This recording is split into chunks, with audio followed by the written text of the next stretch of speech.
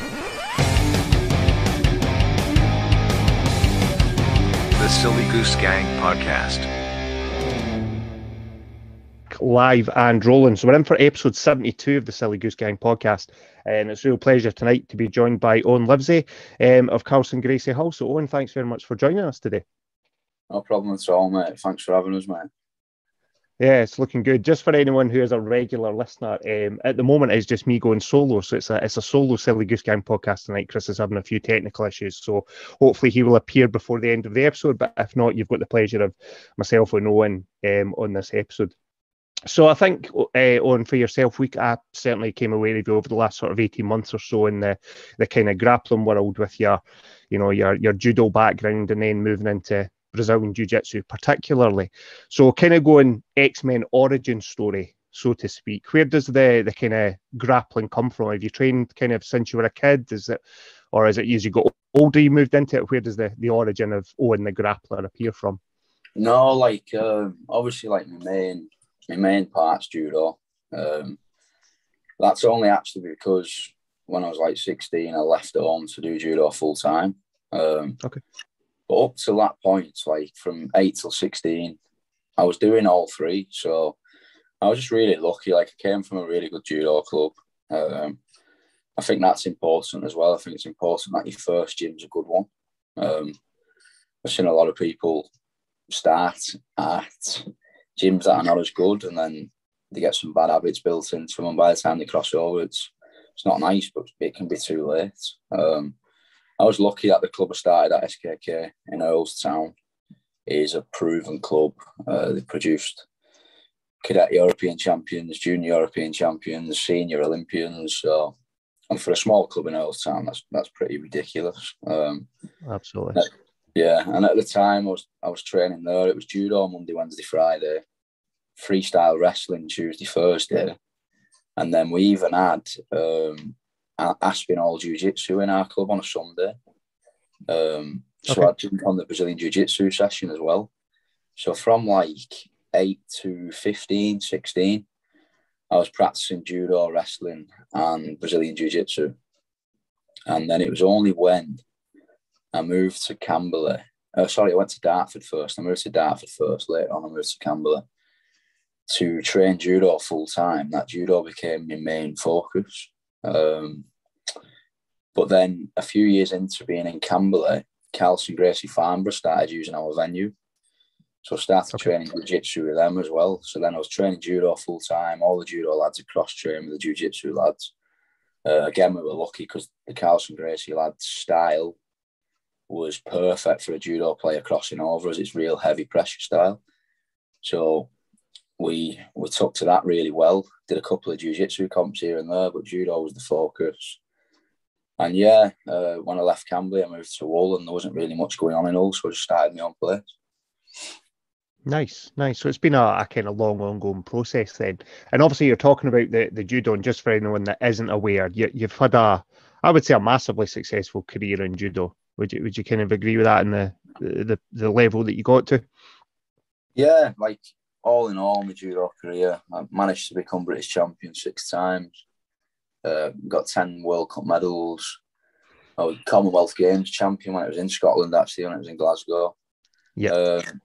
So it was good, yeah. I can't see it as being as good as I wanted it to be. I wanted to qualify for the games, and I just slipped out of that at the last minute, which is a big thing, really, looking back. But other than that, mate, yeah, I had a pretty good judo career.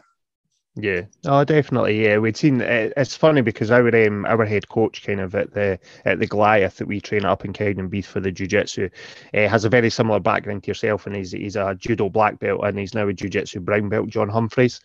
Right. So he kind of comes from a similar background, like you were saying there. That Carlson Gracie style suited your game, crossing over.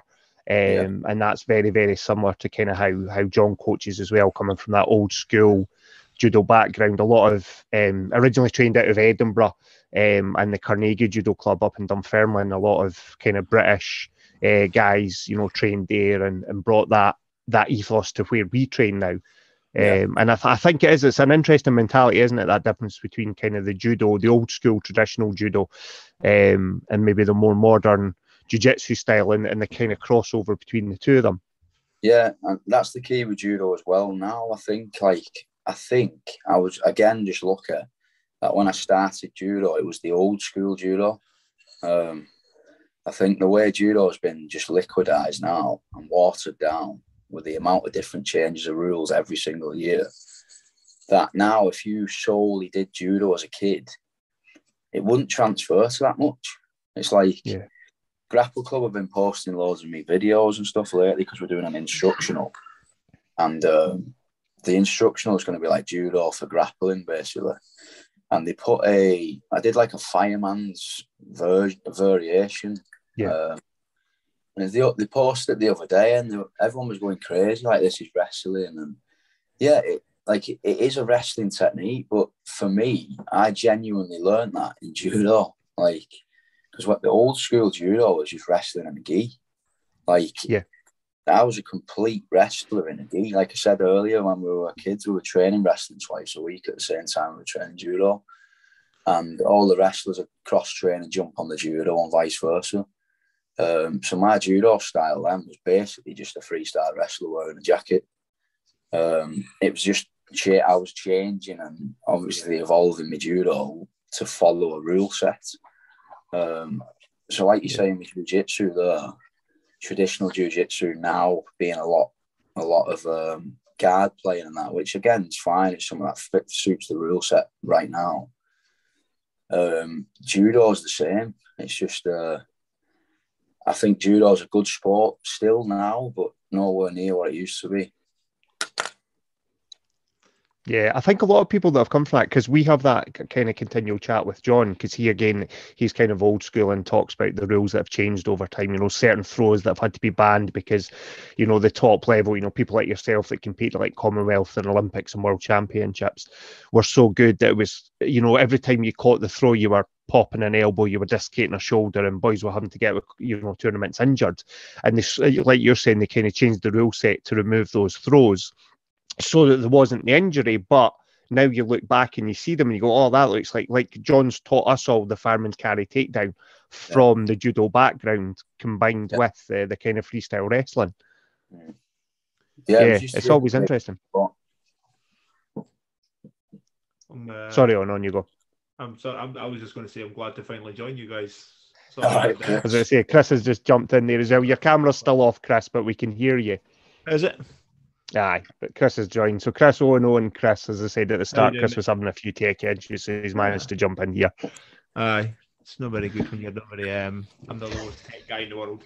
But aye, sorry, I had a fucking brilliant opener and everything set up for Owen. I fucking ruined it now. I'm thinking about it all week. And well, we can still throw it in now if you want. We've had a bit of a chat, but I was going to say, the last time an Englishman came to Scotland and fucked up so many locals, Mel Gibson got fucking tortured. That was going to be a big opener, and it's fucking ruined it. I was thinking about it all week, thinking about the best way to phrase it, how am I going to phrase this so it's funny. I fucking ruined it because I'm an asshole and can't figure out technology. It's Glasgow, mate. I don't know what it is about Glasgow, but if I was ever going to get put in a massive competition now and said, where do you want it? I'd 1000% pick Glasgow. I don't think I've ever actually lost in Glasgow. It's bizarre. It's like Commonwealth Games, GB World Cup, SGI. The next SGI has just been cancelled. I seen you were tagged in it on Facebook. The next SGI for March that's not happening. It's put back, I think, till May. So it seems to be a happy hunting ground for you. Yeah, mate. It's a good show as well. To be fair, well done. I'll get on it eventually, but yeah, you were killing it up here. You were king of Scotland now, I think. How did you get on? What's the big guy called that everybody tells me I have to go and roll with? What's his name? From Mark McQueen. Yeah, that's him. Yeah. Yeah, he's good. He's good, mate. He's like. You've got to consider as well. He hasn't done it that long.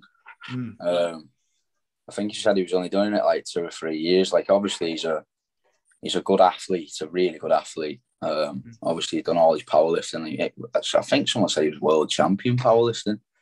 So he's a special athlete. It's just, and he's very good. Like, genuinely, I think he'll do really well at heavyweight, because there's not many heavyweights that I've actually moved with that move that well. Yeah. He's a really big lad. He's a really strong lad, and he actually moves really well. But that being said, I'm not going to lose to someone that's done it for 3 years. I like that mindset. I'm not going to lose to you because I'm just better. If I've done it for if it's like, I'm not going to beat him at powerlifting. Yeah. You know what I mean? I'm not like, I understand, like, if someone a lot lighter than him loses to him, because he is good, he's very good, and he's a very big lad. I think I'm just in that bracket where I'm just about heavy enough to be able to deal with the strength to a level. So then there's a bit more technique involved as well. And I'd like to back my technique over someone who's done it 3 years, or I'd be struggling. Yeah. Yeah, it's one of those guys where everybody that I know has always said to me, you have to go through to Marcus Nardini and roll with the big guy through there. Nobody wants to roll with him. And I've just not made it happen yet, but I'd like to go and have a roll about them. It'd be quite good fun. Because what normally happens is, so I'm 6 foot basically, and at the minute I'm not particularly fit, but like 105 kilos. I say not particularly fit, that's relatively speaking.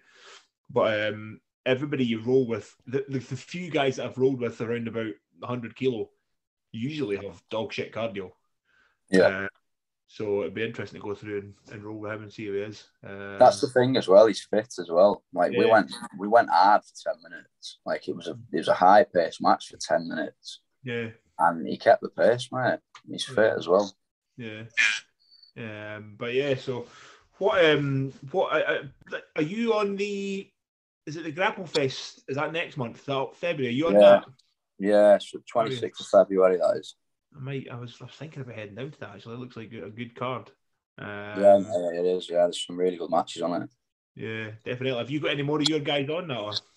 We've got Jack at the moment. Like, Chris said, he might try and get 2 of the lads on. He's got Jack Hazard on at the moment. So Jack will be first match of the whole card against, I think it's Jared Schaefer, who's a Daisy Fresh lad. But Jack's very good.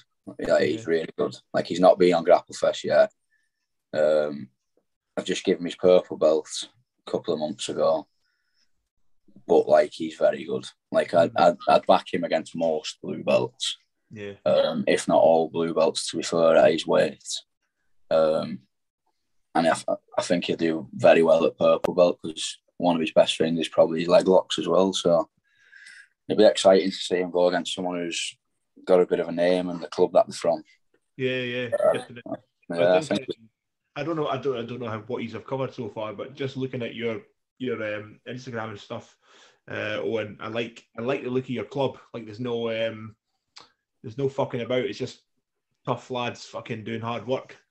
You know what I mean? Yeah, like, we just train hard, mate. But, like, basically, I've come over from Camberley, which is a full-time judo centre.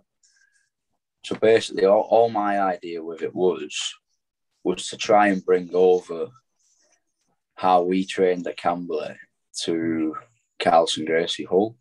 So, like, because Camberley, again, is another proven full-time centre. So the results they've had out of that place, the way they train, obviously works. So I've basically tried to mirror that as much as I can. But what you've got to take into mind as well is, at the start, you're opening a club which for a lot of people is just recreational. And then in that, you're going to have an handful of people that want to be serious. So we're talking now, we've been open about 2 months, in and out of lockdowns. But we're probably just getting there or thereabouts now, where we have all our recreational lads, which is absolutely bang on, and they all come in and train, and they're still fully expected to train hard as well, whether they're competing or not. And then we have the lads that are a little bit more serious, that'll do the separate classes, like the competition classes that we've put in schedule now, where you can push them a little bit more and look at more situational type stuff. So we're probably just about getting where we want to be. I've added loads of good coaches to it as well. So now basically we've got by far the best coaching team in the area. I'd say there's a couple of gyms in Leeds that coaching wise would be close, but that's an hour away from us. But whether you want to be looking at grappling or MMA at the moment, like we've got Danny Mitchell doing MMA for us now, who's a top MMA coach and a great bloke as well, which I think is really important. It's the atmosphere he gets on his sessions is perfect. All the lads love him. So it should be a good year this year, mate. Stay out of lockdown. Has it been? Are these guys that you've known for a long time doing judo? Are these guys that you helped MMA when you were doing judo and vice versa? No, mate, I didn't know any of them. So literally when I moved to Hull, it was a complete clean slate. I didn't know anybody. Right. I moved over to Hull because I got offered a job as a wrestling coach at a rugby club. Right. And I've basically got no qualifications. I just left home when I was young and trained judo full time. So I didn't have any other options. So I jumped at the chance to be a wrestling coach, did that.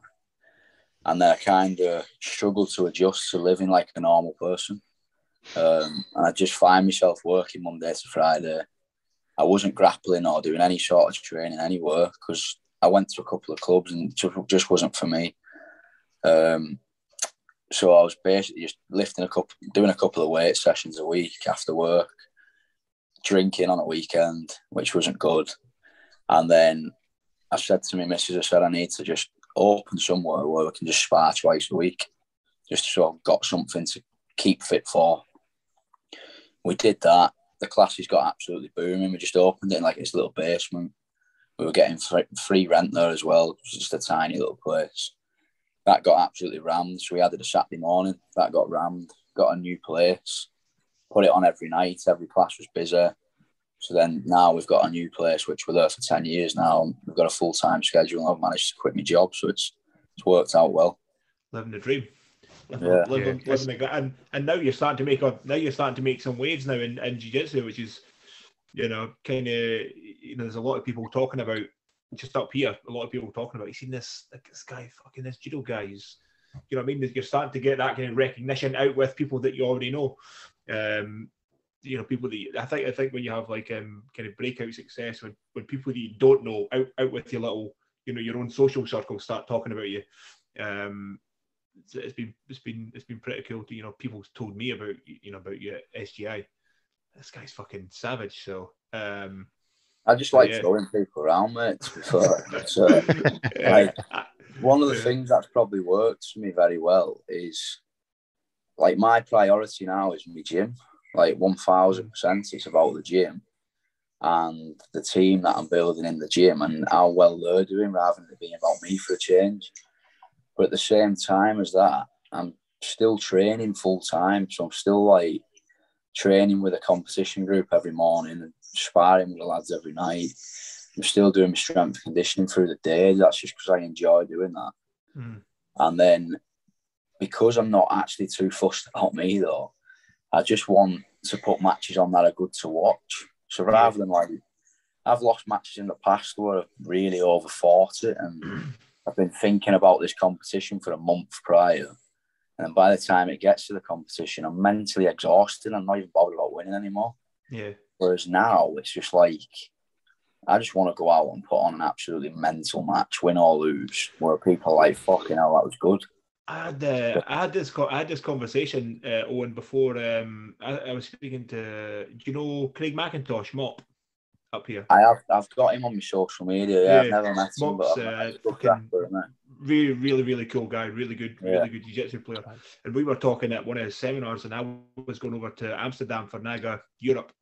Yeah. And I was talking to him about it, and he was being quite complimentary and stuff. And what I was saying to him was what you just said. I was like, you know what? I was 4 at the time, and I'm saying, you know what? I just fucking want to go and put on shows. I just want to go and have fun. Fuck it, let's try it, see what happens. And actually, because I see, even at SGI, you see some matches, and it's just nobody remembers those guys' names. There's a lot of people who, maybe they win. It's not exciting. I want to, just like what you've said, man, have a fucking good scrap. End of the day, shake the guy's hand. maybe have a pint with them afterwards, but put on shows, have fun, and that's how the sport progresses, I think.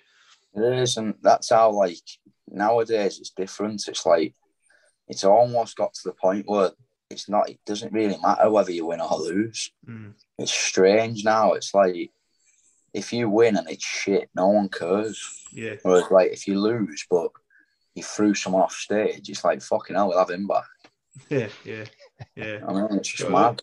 So like I came from a amateur boxing background so I never got to like your level of judo, but I was in like a Scotland squad for a while, and there was so much pressure, and you were so worried about things constantly. But I fucking want to forget all that shit, and now just go and have fun. Let's see what's possible, and it's quite. I don't know if that's how you feel. After being like a strict regime with judo for so many years, being at a very high level, to now you can just go and fuck it. A place on the squad isn't at stake anymore. It's go and have fun, and hopefully people want to come and see you. That's the thing for me. It's exactly that. Like, I was trying to qualify for the games. I did one full Olympic cycle. Just dropped out in the very, very, very last tournament of the Olympic cycle. Dropped out of the qualification. I mean by that. So like that for me was like,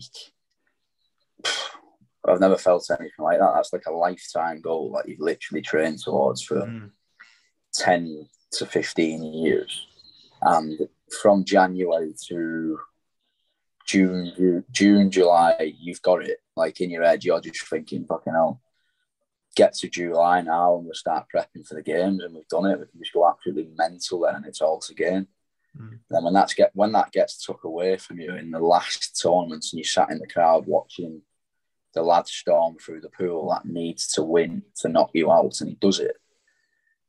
When you feel that, then for me, it's like, mate, if I go to Polaris now, I don't care if I lose at Polaris. So it's like, but in a way, that's making me perform better, weirdly, because I'll try stuff that is high risk, because I'm not bothered. And if it comes off, it comes off. And if it fails, it fails. But at the moment, it just seems to be coming off more than it is failing. We had Brandon McGaffron, a jiu-jitsu black belt from 10th Planet, on very early episode, and he said, talking about losing matches, he said in an ideal world, if you're sort of preparing an athlete to the top level, he wants them to go through 4 stages or 4 kind of wins and losses. A win when you've done everything right, your preparation's been right, your conditioning's been right, your strategy's been right, and you win. He says he also wants his athletes to win when the preparation has been poor. So, they've not prepped right, they've maybe not eaten right, and they've still ended up winning. He says he also wants to see them lose when their preparation has been perfect, to kind of give that lesson. He says, and then the 4th one is lose when they've not done what they should have, so he can, as a coach, say, you fucked up there. And he says if you go through all 4 of them in your development on the way up, by the time you get to the top, kind of like you were saying, Aaron, any losses after that or anything else that happens, you've already hit all those points where it's not really that big a deal anymore. It is what it is. We've all lost fights, we've all tapped. It is what it is. And it's a funny thing as well, because it's like, what is like good preparation?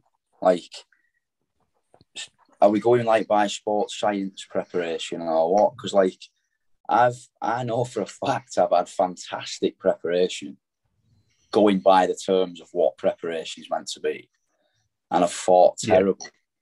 And then I know for a fact, there's not many people tell you that, but I know for a fact, before my first British title that I won on a Saturday, I know for a fact the Saturday before that, I was sat under a McDonald's drive-through, pissed out my head, eating a bag of chips.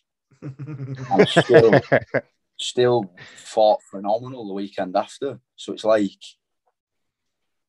you've got to nail that as well. People have got to find what's best for them. Like, I've got mates who I've competed with who they do everything wrong.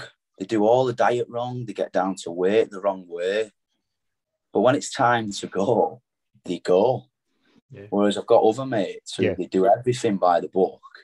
they nail it, they get the weight perfect, but then their ass falls out on competition day. So it's like, it's all about the day. It's like, it's a tough thing though. You've got to kind of learn your lessons through feeling good, feeling shit, and working out what you did to feel good that day. And it takes a lot of time to do that though. You can only do it by doing it.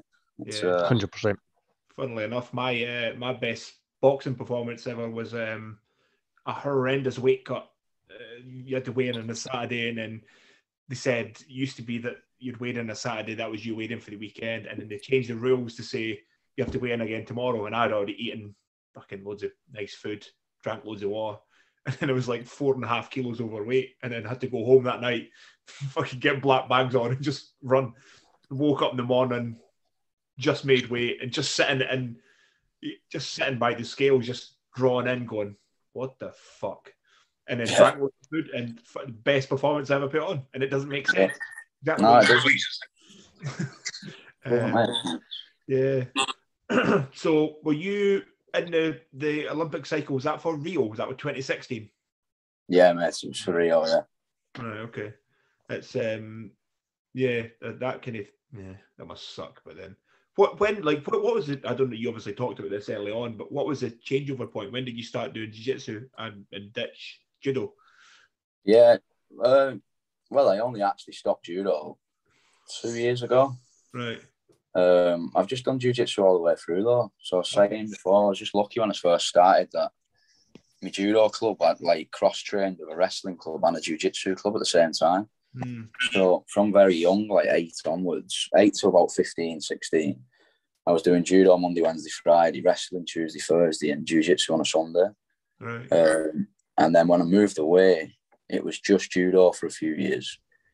But then eventually Calcium Gracie Farnborough came into where I was actually living. So we'd live and train in the same place. Like not far off what Daisy Fresh have got really popular for now. Camberley have been doing that for like 50 years. They're just not documented it.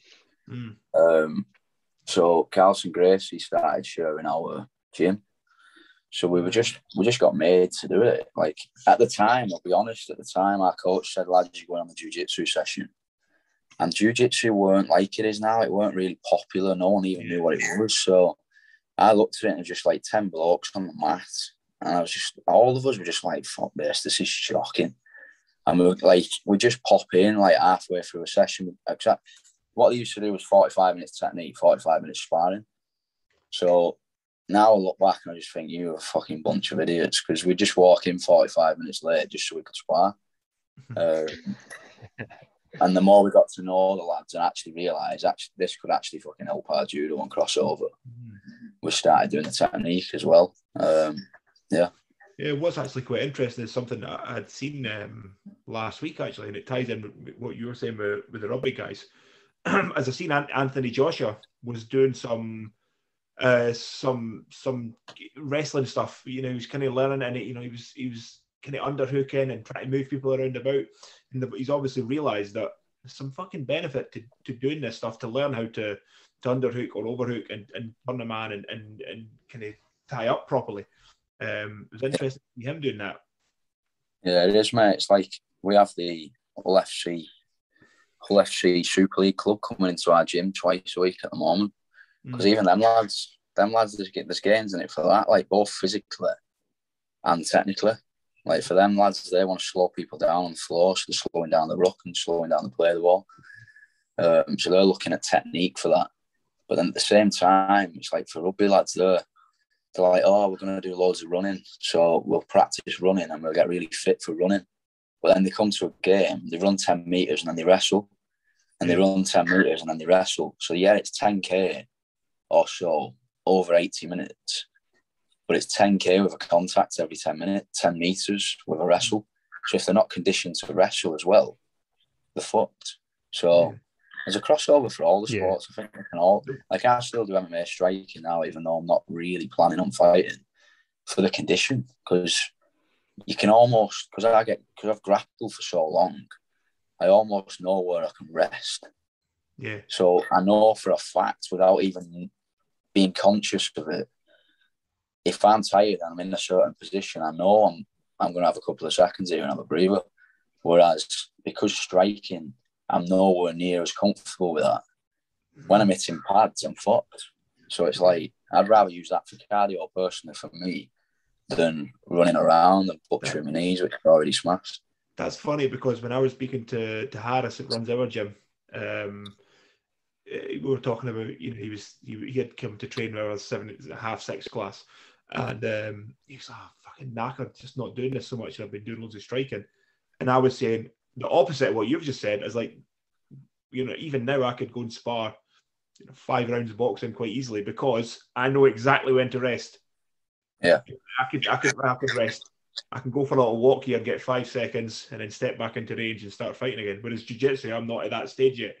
I don't know how to do it yet, so it's quite interesting actually.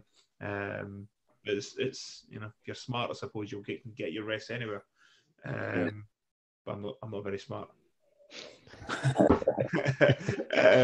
But yeah, I think you're. Are you coming up to do a seminar at our gym? I think you are, aren't you? Yeah, I think it's April, mate. Is it April? I think it's April, yeah. Oh, cool. Is there any shows? Are you coming up to fight up here, or is it just No, I've just not really got much on April. So, what's the name again? The bloke who runs Goliath Harris, Stephen Harris. Yeah, so he's messaged me and just asked. So, the best month for me, really. Obviously, Grapple Fest's in February, and it's probably likely I'll be on Polaris again in March. So April's a bit of a free-ish month before I'm going to do ADCC trials in May as well. Okay. So, yeah. So it's a good month for me to come up. Okay. Awesome. Yeah, we'll look forward to that. What's interesting is Goliath followed a similar kind of path to the one you were describing on, because I started at Goliath, 4.5 years ago, and we basically rented a space in a dance studio and threw the mats down. There was a little matted area for the dancers to do like the acrobatic stuff. So if they fell, it wasn't on the dance floor, it was on the kind of padded mats.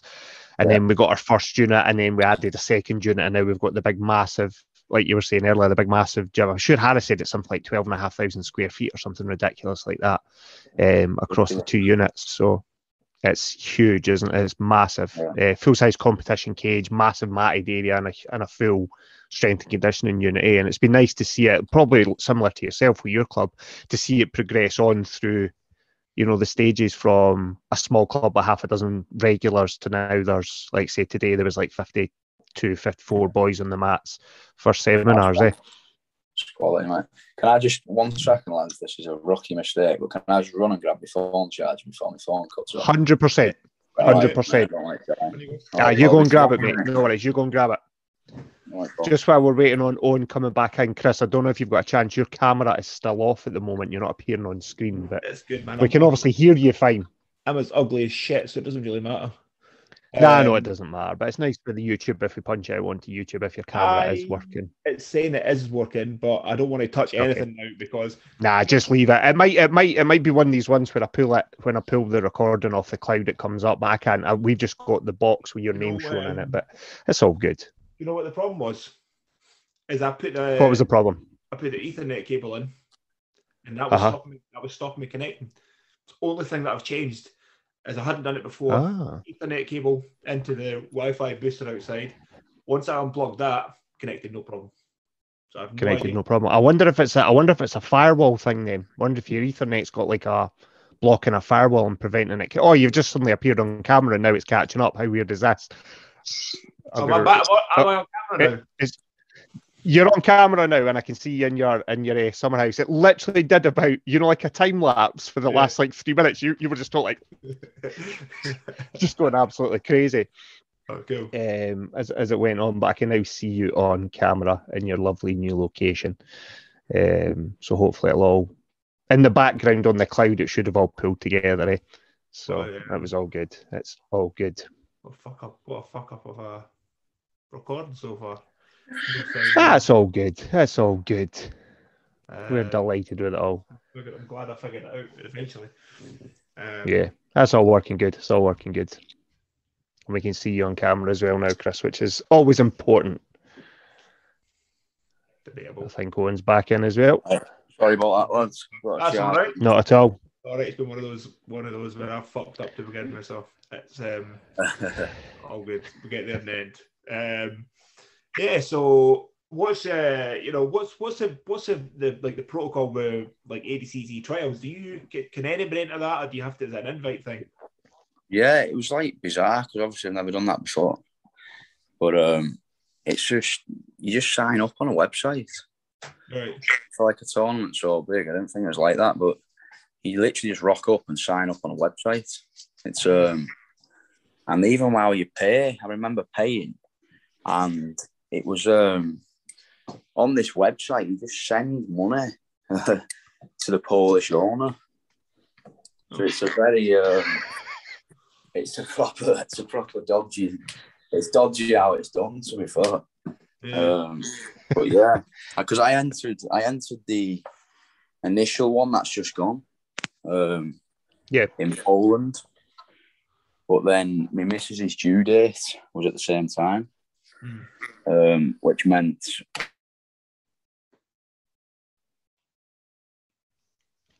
possibly just froze there as you plugged in. So there we go. Yeah. Oh, we got you back there. Yeah. You just disappeared for a second there. Oh, That's right. you back on. Yeah, it definitely sounds a bit dodgy, doesn't it? Just sign up on a website and send me money, and then you get to go to the trials. But I suppose if you're gonna, if anyone's going to turn up randomly and someone, they think we're going to do dodgy things to these people that we've convinced to turn up, and then a whole load of people turn up that look like you, the people are going to go, maybe we'll not mess about, I think this man might be able to hurt us looking at him. Anyone that's got cauliflower ears, there's always that threat of they could do bad things to us. So I suppose there's that positive. It's not like you're not like a 14-year-old girl going to a modelling assignment somewhere. Yeah, mate, I've been in some dodgy situations with judo anyway, so it wouldn't be a first.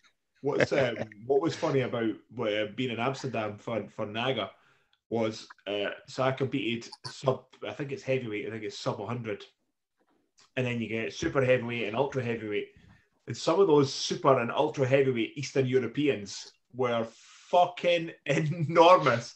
You look at them, if I stood next to you, it's like fucking a dad out with his kid. Fucking hell, absolutely enormous. And they just look like nutcases. You just look at them and go, I'm not fucking fighting him.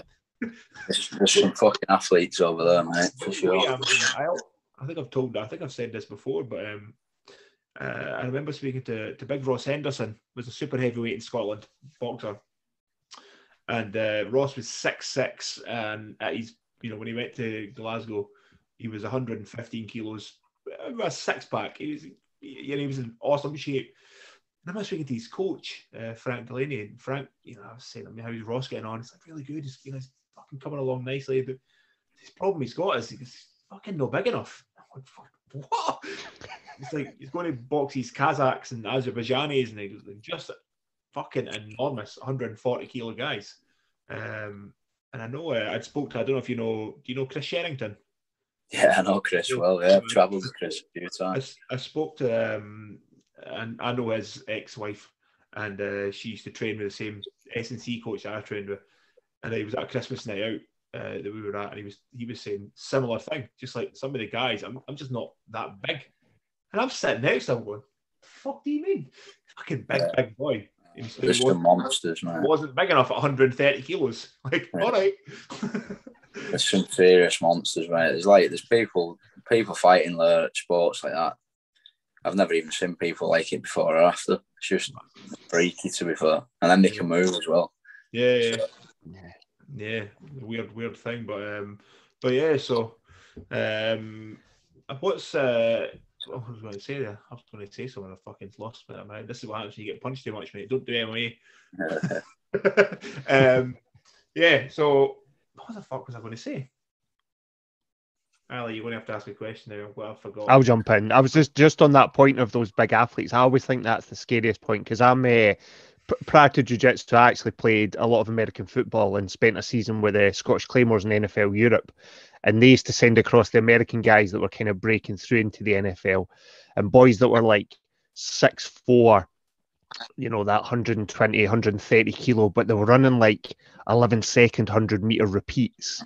And it's just scary seeing someone that big and that athletic. Do you know what I mean? That you don't see that in the normal. But you'll be, again, some of those boys that train out of Hull the rugby league players. They're in a similar shape, guys that are 6'3", 6'4", 18, 19 stone, Back in the day, that would have been a big second row lock, and now they're out on the wing, running at 6'4" and 16 stone, 17 stone. It's terrifying how, strength and conditioning, nutrition, supplementation of any type has brought, those bigger natural, or I was going to say natural, but these bigger athletes into a whole variety of sports. And you must have seen that in judo and the grappling over the years. Oh, mate, honestly, judo doesn't have a great name in Britain, but honestly, mate, it was like I was talking to someone else doing a podcast not long ago, and they're like, how are you finding fighting these lads on, obviously grappling's predominantly on the floor? And I was just like, mate, I haven't fought anyone in jiu-jitsu yet to this day. I'm sure that might change, but to this day, as good as some of the judo lads on the floor that have fought abroad. It's different in other countries than it is in Britain. Judo in Russia, Georgia, Japan, it's their national sport, mate. And it's they're not just throwing you. The groundwork's relentless, and it's a different groundwork as well to jiu-jitsu. It's judo transitions are fast, so it's a lot more physical. And because basically, if you're in a position in judo and you don't finish, or you don't look like you're going to finish, they're just going to stand you back up. So all your transitions have got to be 10 times faster. Basically, there's no rolling aspect to judo groundwork. So they're a lot quicker with things and a lot more physical with things. So some of the athletes that I've competed against, some of the athletes I've trained with on camps now and that time and time again, there's some ridiculous athletes, mate. Ridiculous. All the Russians, Georgians, and that's just something else. Yeah, I know a guy that I used to box for. He was an Olympic judge, and he used to go to Kazakhstan, for example, and they had, not just for boxing, but they had judo and wrestling. They had schools full of lads who all they did was fucking fight.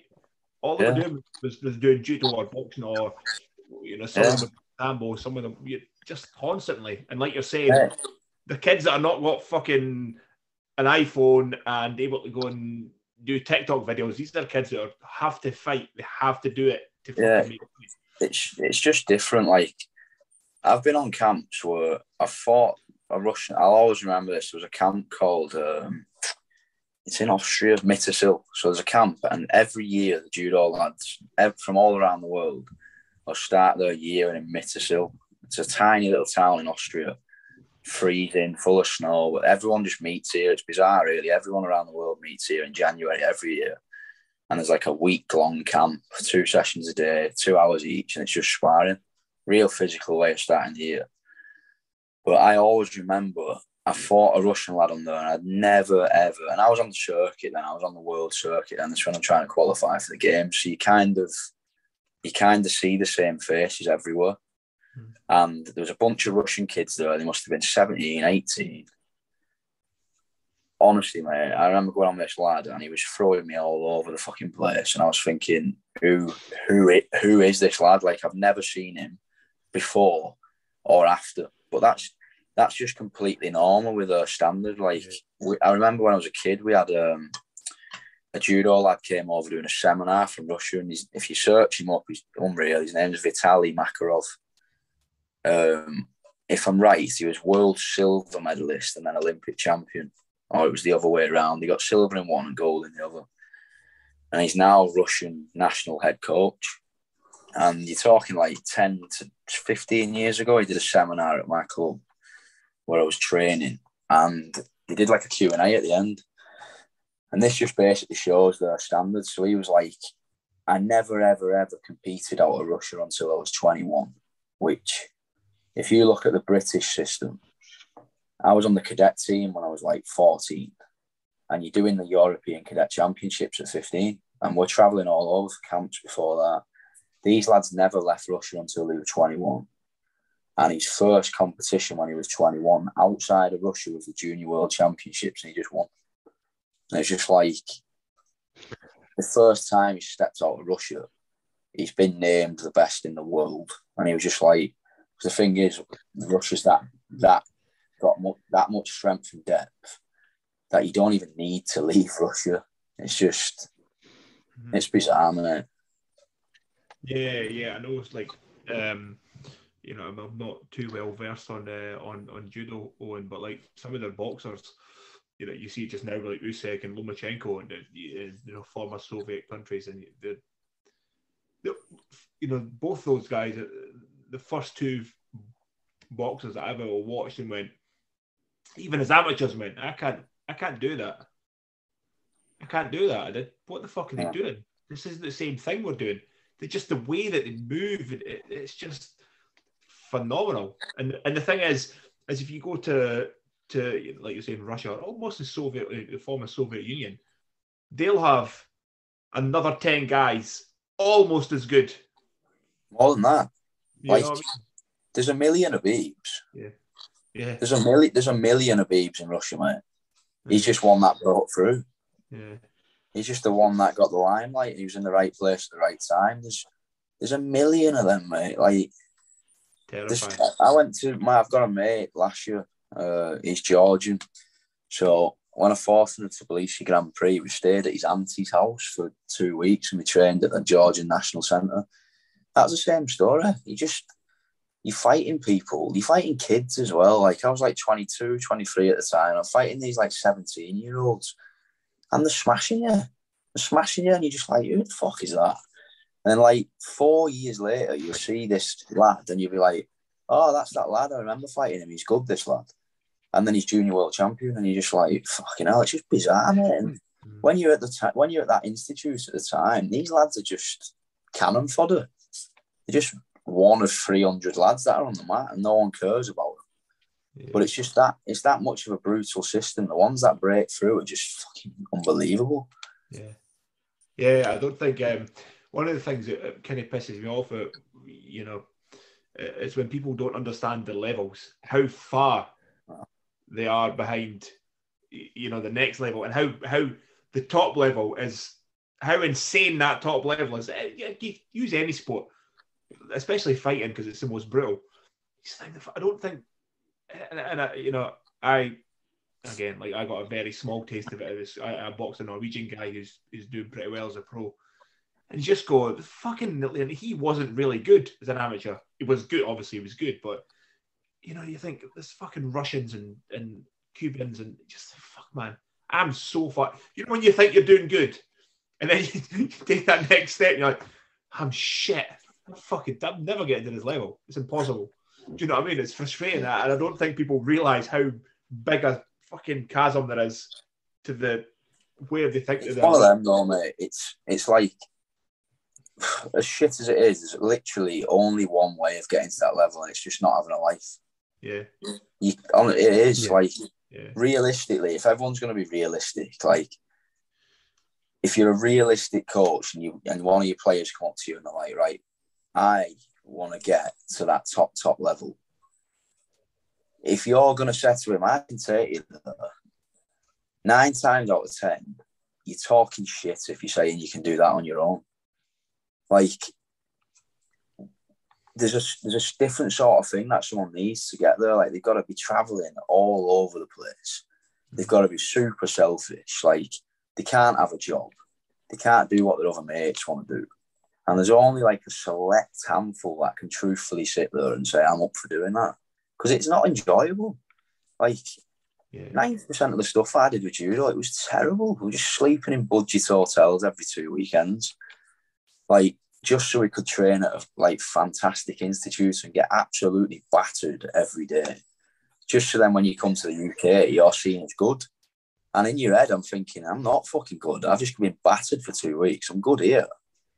But I'm not good in the the proper scheme of things. Like, there's much more to it than people see, and it's hard to you just got to have no life to ever even think about getting towards that sort of level. It's not doable if you're basically doing everything else that you want to do. And you know, I had maybe 2 years like that where everything was about boxing. It was an outside chance that maybe I could have got to Glasgow as well. I was kind of number 2 at the time, and like you say, I was older, so a lot of the younger lads were still living with their mum and dads, and they were able to not do anything. I had a job because I was older. But it's like nothing. Or you've somebody's birthday party, you're not going. Why? Because you've got a squad session on the Sunday morning. Are you already fucked? Cool.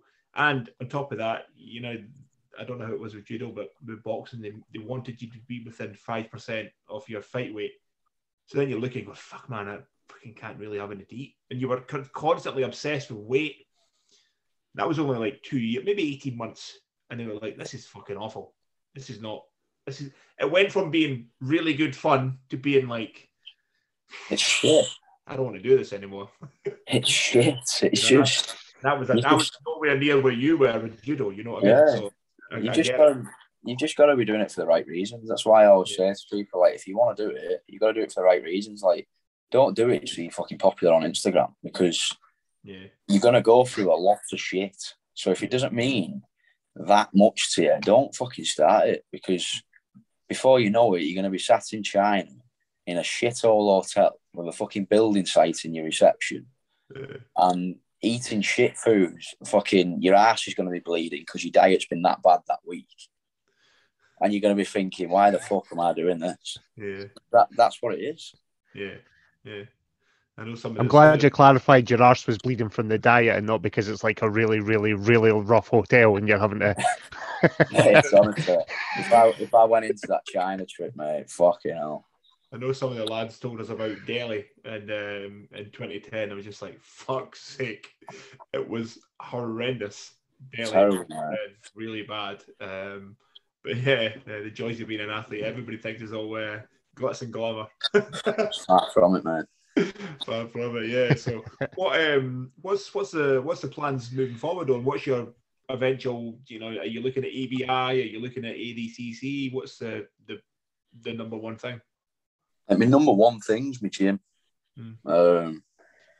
That's what's allowing me to do what I do. Now that I've quit all my other work and stuff for the gym, that's my main income.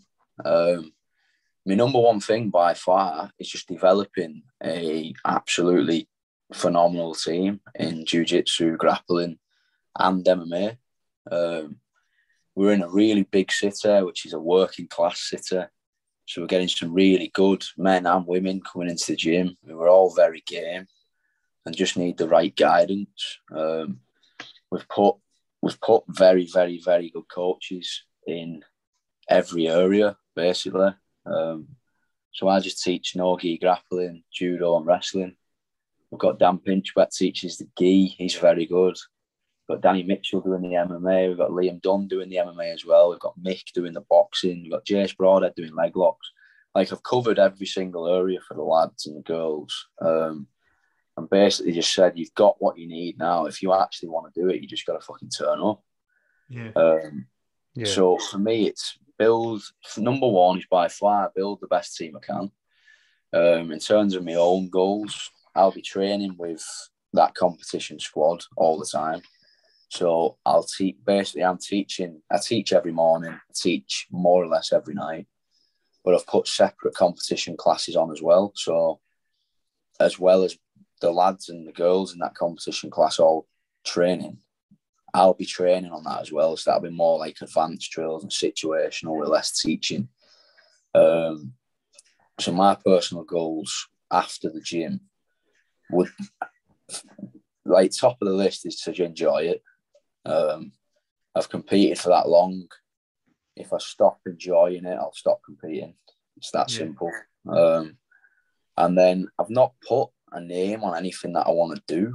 I just solely want to keep enjoying it, putting on good matches and see where that goes. Like, I want to get myself the biggest matches possible because I think there's a lot of very, very good people out there, but there's a lot of very good people out there that I could definitely beat. I don't think I have a normal jiu-jitsu style. So there's some very, very, very phenomenal lads in jiu-jitsu, and they've definitely got better jiu-jitsu than me. But I'm not really doing jiu-jitsu. It's like a mad mix of judo, wrestling, and jiu-jitsu all together. So I think that can cause a lot of problem for a lot of good people. And like I've said already, if it doesn't, it'll still be fucking good to watch. So that's it, really. Is that what you think? Is that what you think jiu-jitsu may end up? It may end up more of a blend of, you know, how MMA has now become. Yeah, there's no real specialists anymore. It's a blend of everything. Do you think there's going to be a blend of wrestling, judo, and jiu-jitsu into grappling? From like a biased point of view, I hope it is. But I just think, like I said, it's completely biased. But I just think it's it would be much better to watch. Like at the end of the day, for me, this is only my opinion. I think for the sport to grow worldwide, it's got to be good to watch. Yeah. Like, there's only one reason judo, hardly anyone knows what it is in UK now, and that's because it's been watered down with different rules that much, that if you tune into the Olympic Games, which is the biggest event of the year for judo, if you tune into that and you don't know what judo is, you haven't got a clue what's going on. And it's that tactical now. Hardly anyone's getting thrown anymore. Everyone's winning on penalties. So it's not good to watch. So, like, I think jiu-jitsu at the moment, like, there's so many people just pulling guard and refusing to move off their ass. And it's like, I'm definitely not against pulling guard either, because it is jiu-jitsu at the end of the day. And, like, the guard is a huge part of the game. But a lot of these lads are like, they refuse to do the other half of it. And they go, oh, well, it's jiu-jitsu. Just because it's jiu-jitsu doesn't mean you don't do the other half. Like, if it meant a guard puller would stand up for 4 minutes, I'd happily start on my ass for the second 4 minutes. You know what I mean? I think it's got to be like it's a complete game. Like, I think the way it's going at the moment for a lot of people is they put all the time and effort on to doing things off the back. If you pass the guard, they're fucked, half of them. Yeah. I mean, if you asked them to stand up, they'd be fucked. It's like judo. You take leg grabs out of judo.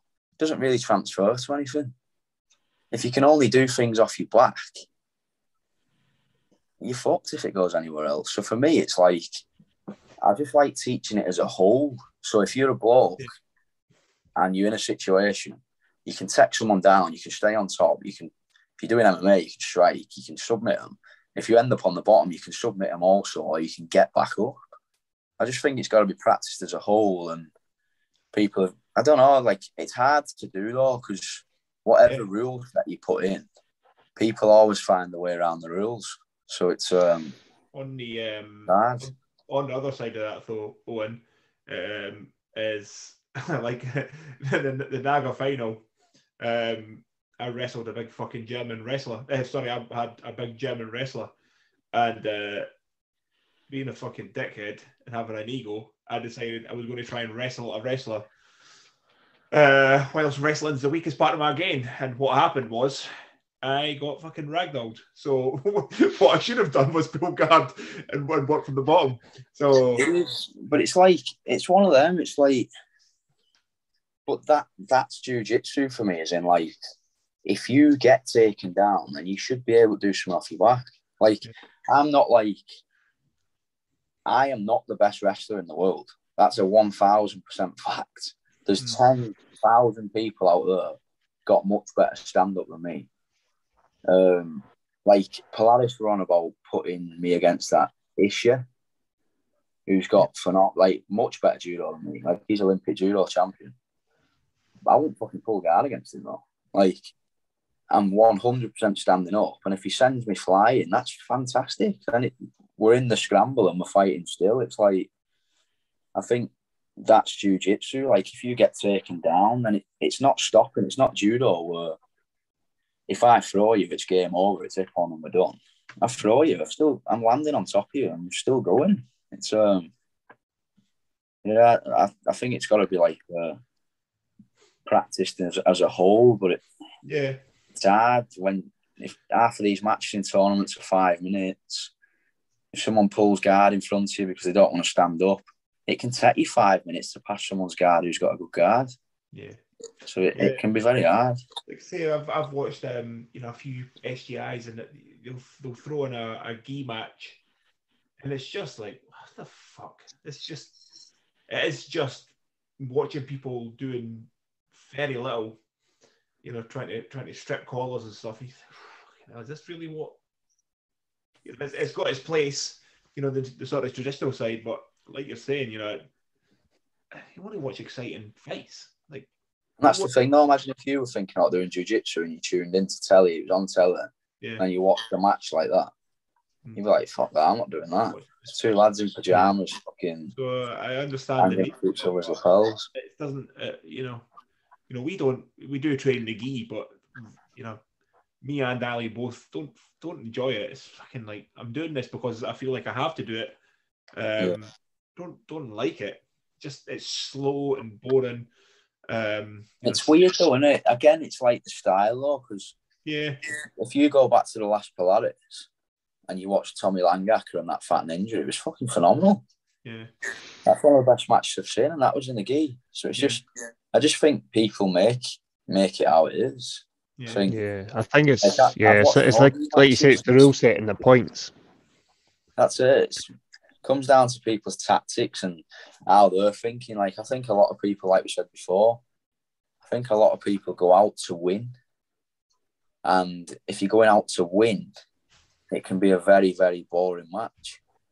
I think if people went out with a mentality of, I'm just going to make these want me back on this show, you'd get a lot more matches. Like, I was talking to Danny Mitchell about it last night, and he had some interesting things that he's seen in the past. Do you know who Danny is? I know the name. I've heard the name, but I don't know. Well, he's got an outrageous amount of fucking experience, mate. It's ridiculous. So he'd be good to get on here. He'd talk to you all night or whatever you want, and he's fucking mental. But he was on about things that he's watched where it was a boxing match, and they put like 10 grand. You wouldn't have to do it with 10 grand, but they put like 10 grand, and then they put a clock underneath it, and every minute of a match, $1,000 came off it, and it's a 10-minute match. So if you were fighting and you knocked me out in 3 minutes, you'd have got 7 grand. So it made people go fucking insane, because if they went 10 minutes, they got nothing.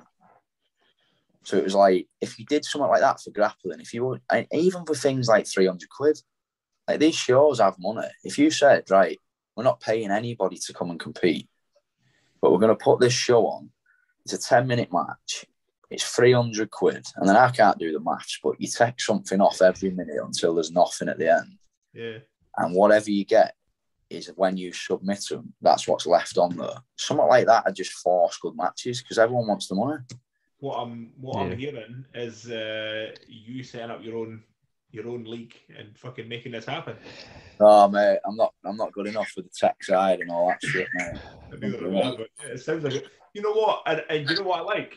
Is I like when people, like yourself, like a high level guy who wants to improve and wants to innovate and actually thinks about how can we make this a better spectacle. I think it's important, really important, for guys to do that, rather than just going, I don't know how judo is, but boxing was always, no, this is how we do it, and this is how we've always done it, and this is how we're always going to do it. Yeah. I like to hear people, like you saying, maybe we could do this, or implement a little bit from judo, or maybe a little bit from MMA, and it's how do we make I genuinely just want it to be like as good as possible to watch. Like, you want to see our white belt competition at Carlton Gracie, it's all fucking ridiculous, mate. Like, if you live stream that and people watched it once, I guarantee 5 years on, everyone will be watching it, because all it is we had 48 white belts in it this year. Well, end of 2021, we do it every December. Every one of them's completely going absolutely mental like a white belt does. But we put absolutely zero rules on it. So we put no rules on it whatsoever. And everyone has to start stood up. So just bodies flying all over the fucking place, man. There's nothing better to watch. Yeah. There you go. We were talking about that, how you ran that on with because it was the basically the winner of the tournament got their blue belt, didn't they? Yeah, and it's well earned, mate, because they beat. Yeah. I think the winner this year had 10 matches against people of his own level, and he's had to beat them all basically. So it's 9 wins. I don't think there's a better way you could earn it. To be fair. I do really like. I don't know what every club's doing, but I really like what you guys are doing. I think if I ever get my finger out and get a match at SGI, I'd come down and do a weekend with you guys and get fucked up. Yeah, mate, you'd love it because it's pretty open though, mate. It's like all the lads and all the girls are sound. There's no politics whatsoever. It's just that's the most important thing in a gym. Yeah, it's hard training.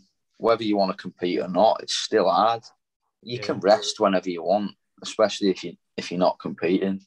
But everyone's treated the same. I don't give a fuck if you've won loads or it's your first day at the gym. I genuinely don't care. It's like everyone still treats everyone with respect. There's no I'm above you, so I'm going to talk to you like shit. It's just it's a phenomenal atmosphere, mate. To be fair, that's a problem in a few gyms.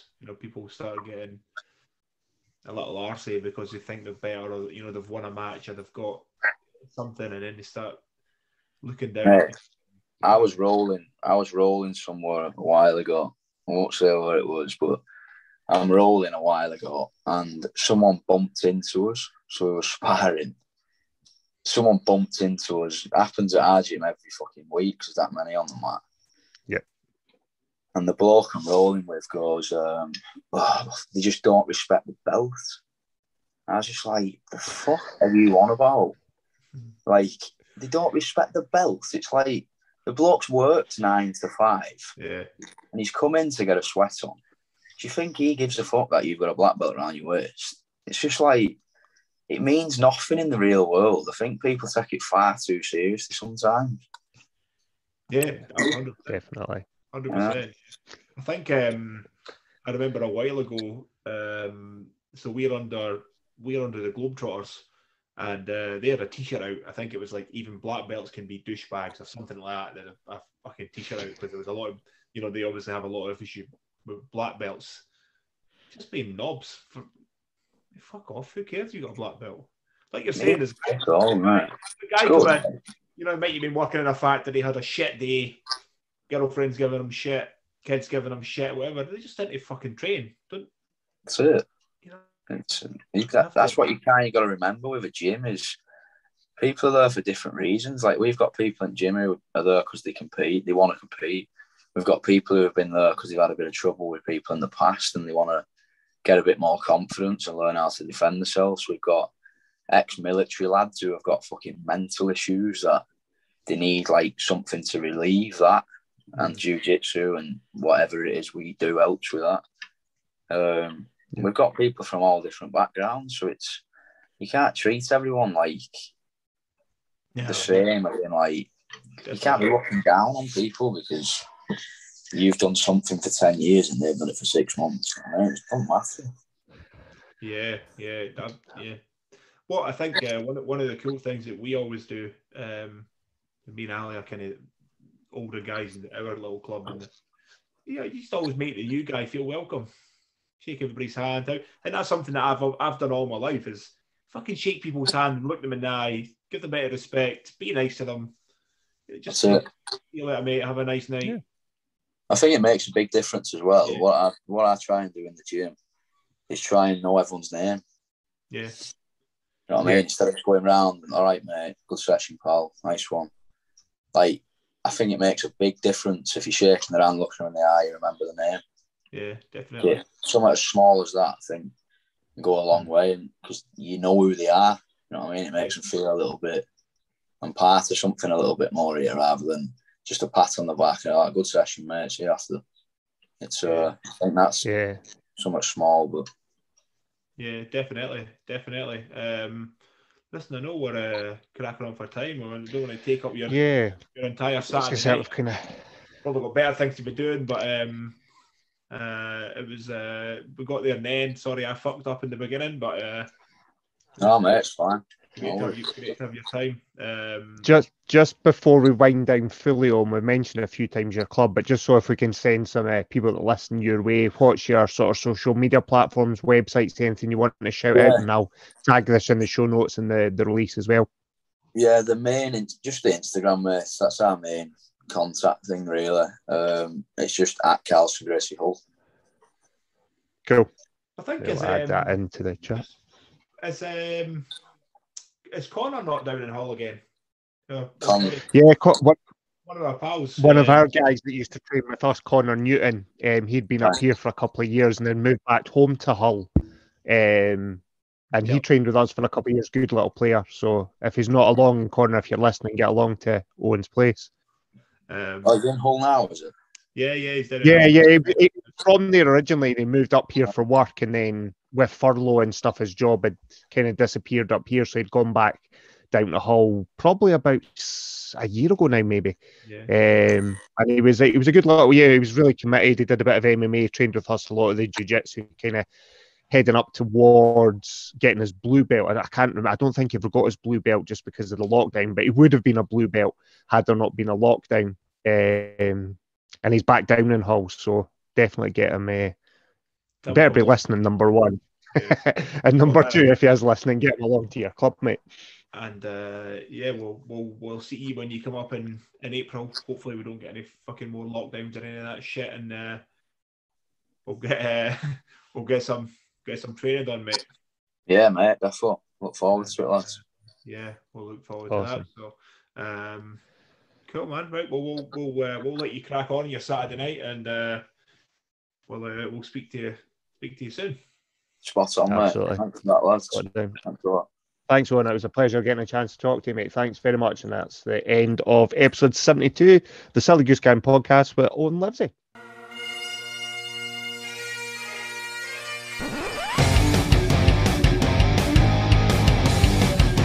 The Silly Goose Gang podcast.